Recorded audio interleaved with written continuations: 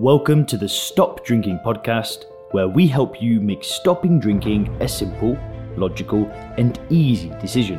We help you with tips, tools, and strategies to start living your best life when alcohol-free. If you want to learn more about stop drinking coaching, then head over to www.soberclear.com.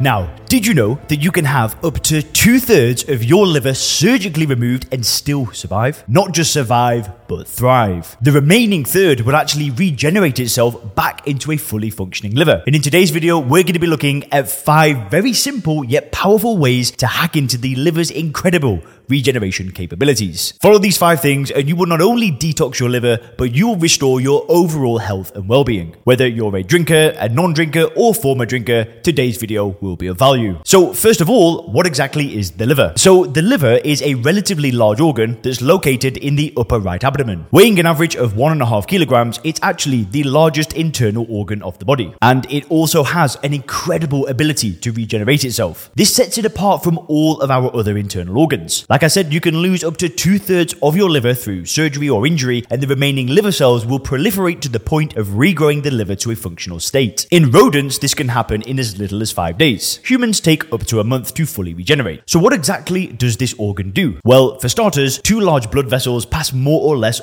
all the blood in our bodies through it. The liver acts like a big filter, breaking down and eliminating all toxins and other unwanted waste products from the blood. The various medicines and drugs that we take, including alcohol, are also broken down and expelled in the liver. But filtering the blood is not the liver's only function. It actually performs an astonishing number of tasks, by some estimates over 500. Some of these tasks include producing numerous proteins that is critical to all aspects of our body's functioning, regulating the level of sugar within the blood, acting as a storage facility for various nutrients, vitamins, and minerals. It produces blood clotting factors. It metabolizes nutrients, including carbohydrates, proteins, and fats, and many more things. Now, up until around 40 years ago, scientists and medical professionals did not quite grasp the extent of liver dysfunction as a public health problem. They understood that the first symptom of dysfunction was fatty liver. Now, fatty liver refers to the swelling of the liver that's caused by an accumulation of fat. But they mistakenly believed that fatty liver was more or less exclusively a drinker's disease. Now, all of that changed in 1980. That was when a group of researchers out of the Mayo Clinic published the results of their studies on a group of 20 people with fatty liver. Interestingly, none of them were a heavy drinker. Most of these people had already progressed to the next stages of liver disease, marked by the presence of scar tissue, so-called fibrosis. In 3 of the patients, the scarring had advanced to the last and irreversible stage of liver disease, cirrhosis. Nowadays, non-alcoholic fatty liver and non-alcoholic liver disease in general are recognized as a disease of epidemic proportions in the US and West in general. Amazingly, it affects up to 1/4 of the US population, with similar rates in Europe. In certain regions of the world, like South America and the Middle East, this figure exceeds 30%. The characteristics and progression of liver disease are identical in drinkers and non-drinkers alike. Now, the first sign, as we saw, is fatty liver. This is generally a silent disease with no visible symptoms. You can see it under a microscope as white balls of fat that's scattered among normal liver tissue. Now, fatty liver is very easy to reverse, but if left unchecked, it can progress onto the next stage of liver disease, which is advanced fatty liver accompanied by inflammation. If untreated, this can then lead to fibrosis, where normal liver cells are then replaced by scar tissue. When the scarring becomes generalized throughout the liver, it is classified as cirrhosis. This is irreversible end-stage liver disease. When the cirrhotic liver eventually gives out and just stops working altogether, it's the end of the road. As the liver is no longer able to get rid of toxins in circulation,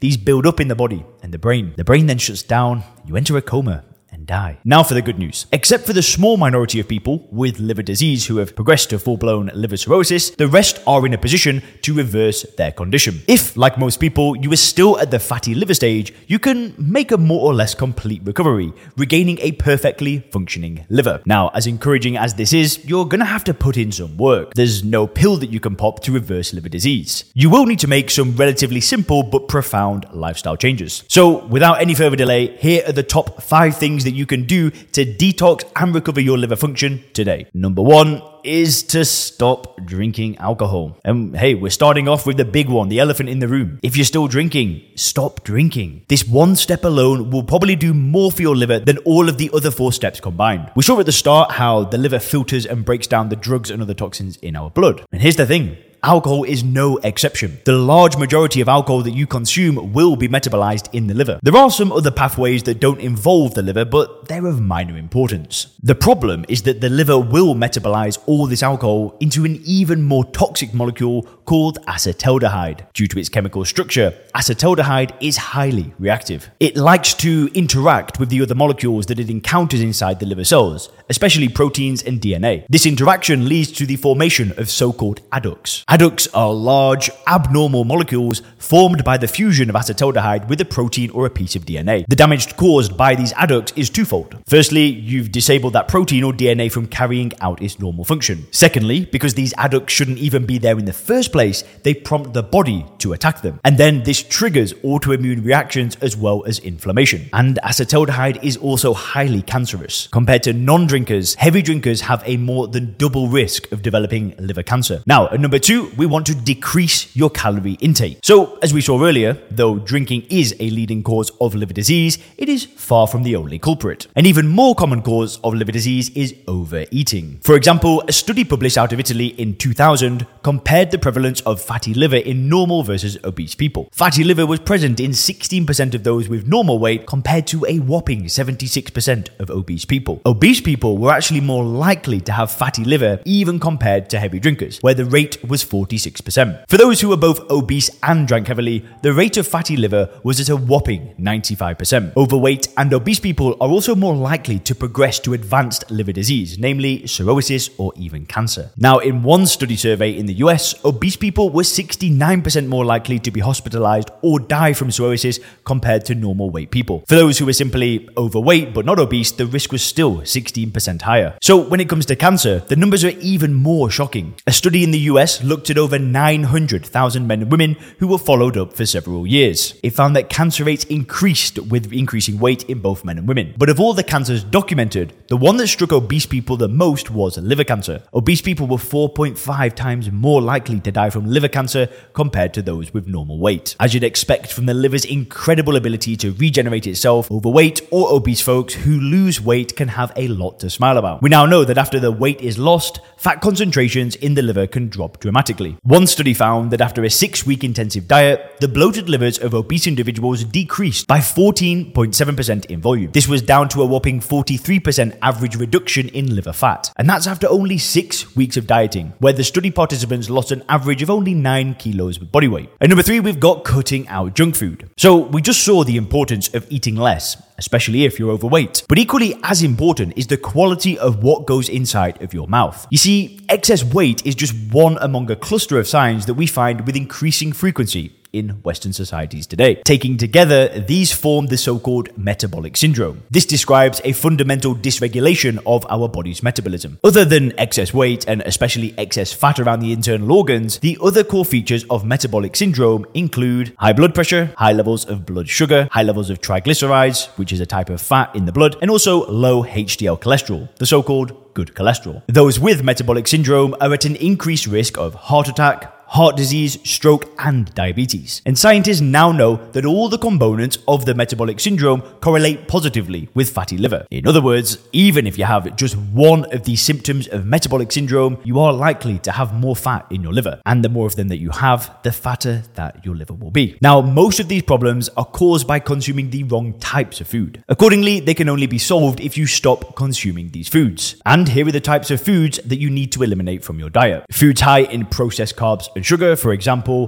white bread, pastries, cookies, potato chips, and sweets. Foods high in saturated fats like dairy products and butter. Junk food like pizza, fast food, and any sweetened beverage like fizzy drinks, energy drinks, or processed fruit juices. You're basically looking at the large majority of processed or packaged food. All of this has to be eliminated or at the least dramatically reduced. Instead, you would replace it with natural whole foods that are rich in protein and fiber. Things like vegetables, fruits, whole grains, fish, limited amounts of organic grass-fed red meat. So, at number 4, we've got increasing your physical activity levels. So, after cutting out the alcohol and cleaning up your diet, the next step is to raise your physical activity levels. Throughout the millions of years where our species was evolving, the acquisition of food was linked to physical activity. There was no neighborhood supermarket or app on your iPhone to have groceries delivered to your door. So today we have an excess of food, we eat the wrong types of food, and we have severed the link between physical activity and the acquisition of food. So raising your levels of physical activity through exercise and getting active outdoors is indispensable. Researchers have actually discovered that physical activity in and of itself, independent of dietary changes,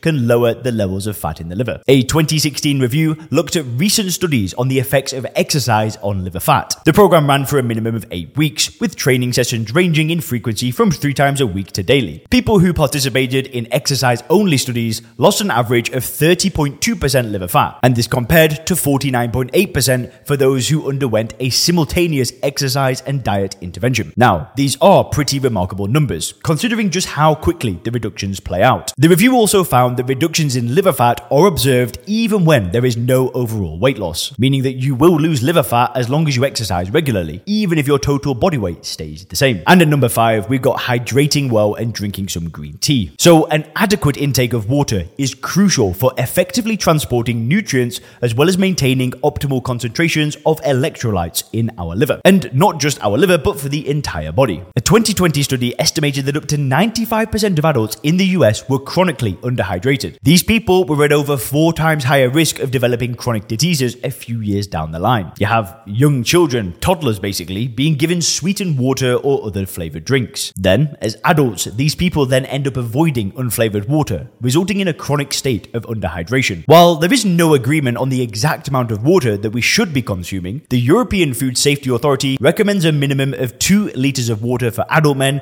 and 1.6 liters of water for women. Now, to support a healthy liver, you can also try drinking generous amounts of green tea. The tea comes from the same plant as your standard dark tea, but it is processed differently. This results in lower levels of caffeine and higher levels of plant-based antioxidants. Now, according to a 2022 review, some of these antioxidants in green tea can aid in, quote, reducing multiple manifestations of non-alcoholic fatty liver disease. Now, this was based on dozens of studies in both humans and experimental animals. You can aim for 2 to 3 cups of unsweetened green tea daily.